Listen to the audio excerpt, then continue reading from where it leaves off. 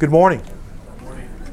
Let's get started today. Today is an interesting day because I've never been to either one of these places, but it's always been a goal of mine to go, and now I see why I don't really want to go. So anyway, I'm going to explain that to you.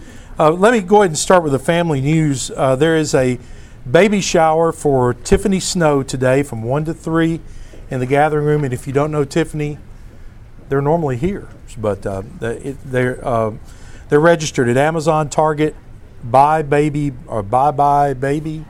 and it's a boy. So that's exciting. Matt and Tiffany have been here for a long time.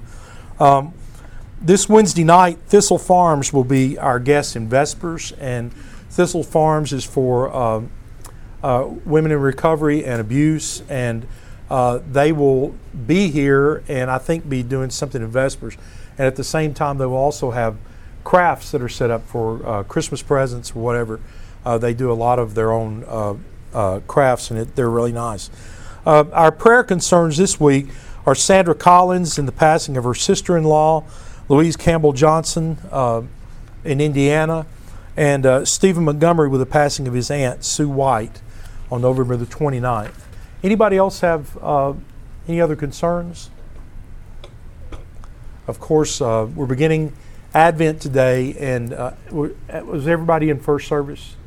It was a great lesson on Advent, and it's just good to kind of change our mindset now and get ready for the coming of Christ, for the incarnation, and that's always an important time. In my life, it's always an important time.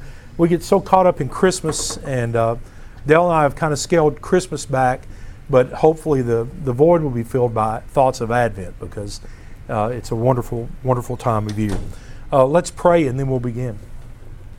Holy Father, we thank you for this time of year, and I just thank you for the changing of the season, and Father, thank you for the rain.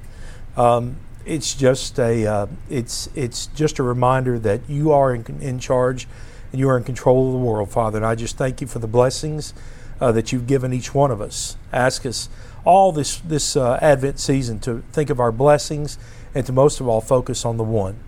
Thank you for the study today, and just ask your blessings in Jesus' name. Amen. Today, I told you last week, one of my fascinations has been in study. You cannot teach anything in the Old Testament without being integrally linked with the Cave of Machpelah.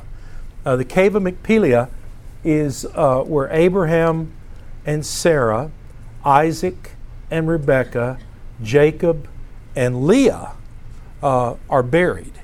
And so one of the first questions, our first trip to Israel, I asked the doctor, Dr. Easley, can we see the Cave of Machpelah? And he said, no, we can't, and I'm not really even sure that's the right cave. So I've really been trying to wrap my head around that, and I think what you have to do is you have to think about how long ago this was, and there's no way really to confirm. This precedes the Catholic Church by 2,000 years. So the Catholic Church didn't have a clue when they came back exactly where this was. So let's just start going through some of the slides.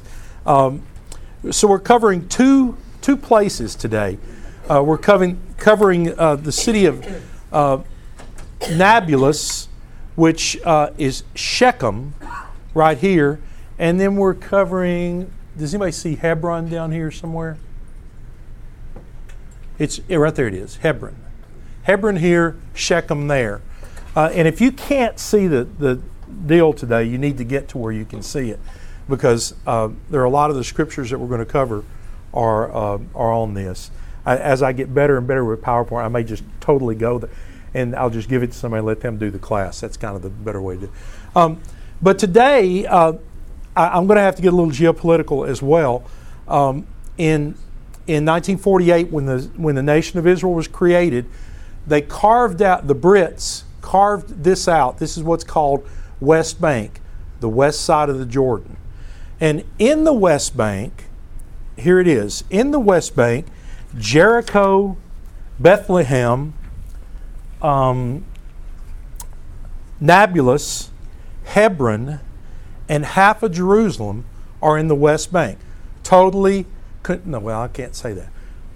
Set up to be totally controlled by Palestinians. That's the way. That was the belief of the people that did it in 1947. That set it up. Randy, good to see you today. That's good. In 1967, you've heard about the 67 wars, and you've heard about all of the wars. Tiffany, we just announced your shower today. So I told them I said, she's normally here, but conspicuously absent today. So when they carved all this out, the idea was that the Palestinians would have a little respect for Christian sites as well as Jewish sites. And what I want to say to you today is I'm trying really hard to have patience with Islam. I'm very much trying. But what I would tell you is, in their belief, there is no God but Allah. None. And so anything that you would see, any Christian symbol, for instance, the Ichthus symbol, you know what the fish symbol, the crosses, any of that has totally been removed from Jerusalem by Suleiman the Magnificent in the 1600s. May Muhammad bless his beard. That's funny, y'all. I don't care.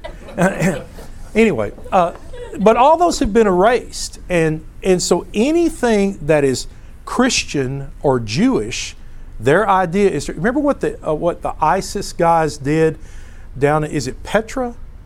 Where is it they destroyed the 3,000-year-old statues, the big statues in the desert? Completely, utterly destroyed them forever. And it's because their belief is there is no God but Allah. Now, I can't really, as a monotheist, I can't really fault that, because there is no God but God and Jesus Christ. And so, but I don't have the desire, the burning desire to destroy other faiths. I just believe that those people they don't know what I know. They haven't seen what I've seen. So anyway,